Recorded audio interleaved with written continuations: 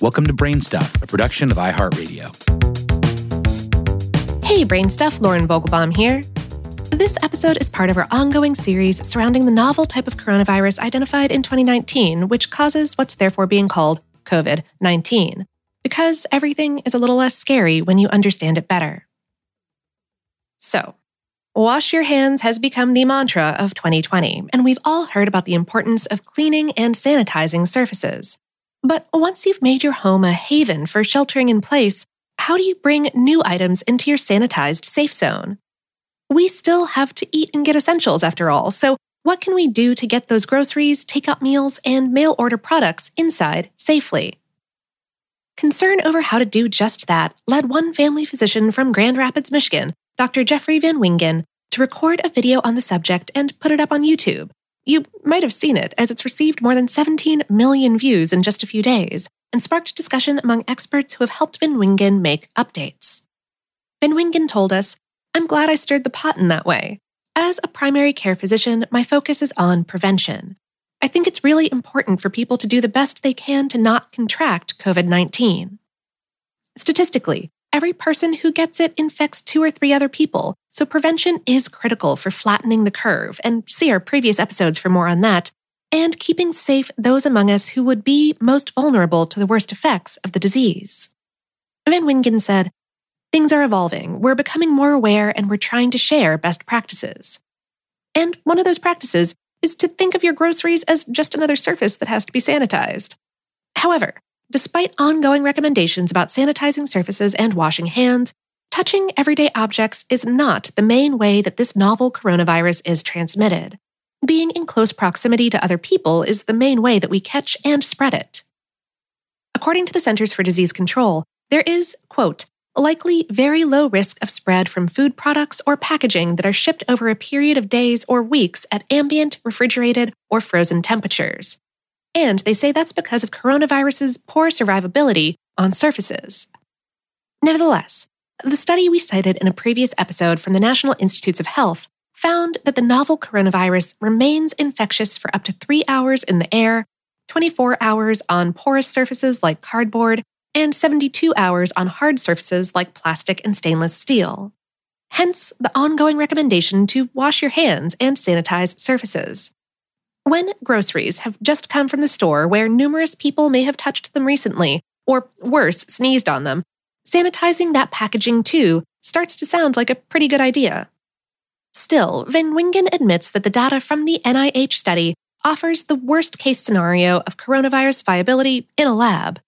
He said, "In the real world, that virus degrades with time.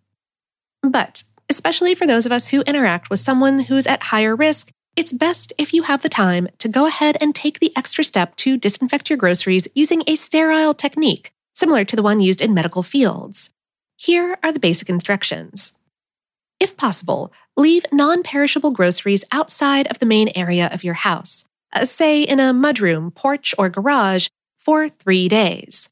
This allows them to meet the 72-hour viability time frame determined by the NIH. If you use a shopping service, you can have the delivery person leave the groceries outside. If, due to whatever circumstances you're in, you have to bring the groceries inside sooner, including for those perishable items, you can use Van Wingen's modified sterile technique to remove possible coronavirus from containers and from the groceries themselves. First, sanitize a table or countertop with a standard disinfectant. You can find the Environmental Protection Agency's approved list by running a search for EPA-approved disinfectants, such as Clorox disinfecting wipes or certain Lysol sprays. Designate one area as the clean section and another as the dirty section. When you bring everything inside, put your groceries in the area you designated as dirty. Then, saturate a cloth with disinfectant and start wiping. Items in hard plastic are easy to clean, but other products should be removed from their wrapping or containers. For example, pull the cereal bag from the box and throw away the box. Then put the cereal bag in the clean section. You can also move products to new containers. For example, empty a bag of bread into a plastic container rather than sanitizing the bread bag. And wash all fruits and vegetables. No soap necessary. Of course, before you can even unload those groceries, you have to get them. And that means grocery shopping safely. And that starts in the store. When you go, practice social distancing. Don't touch your face, come home, and immediately wash your hands. Consider wearing a mask just in case you have COVID-19 and don't know it yet. That'll help prevent you from spreading it to others.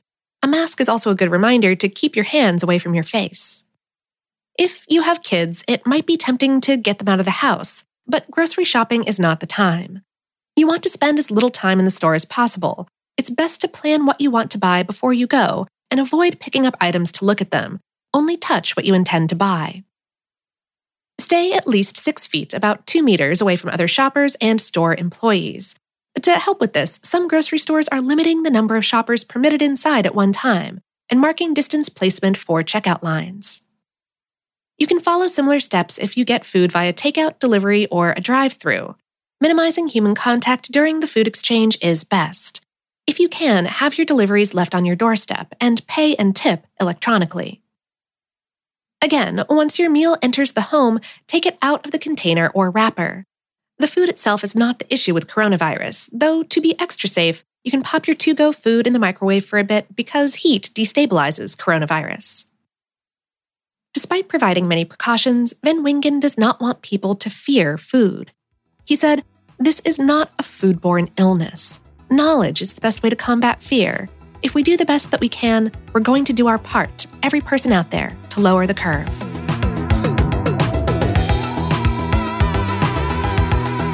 Today's episode was written by Carrie Whitney, PhD, and produced by Tyler Klang. For more on this and lots of other topics, visit howstuffworks.com. Brain Stuff is a production of iHeartRadio.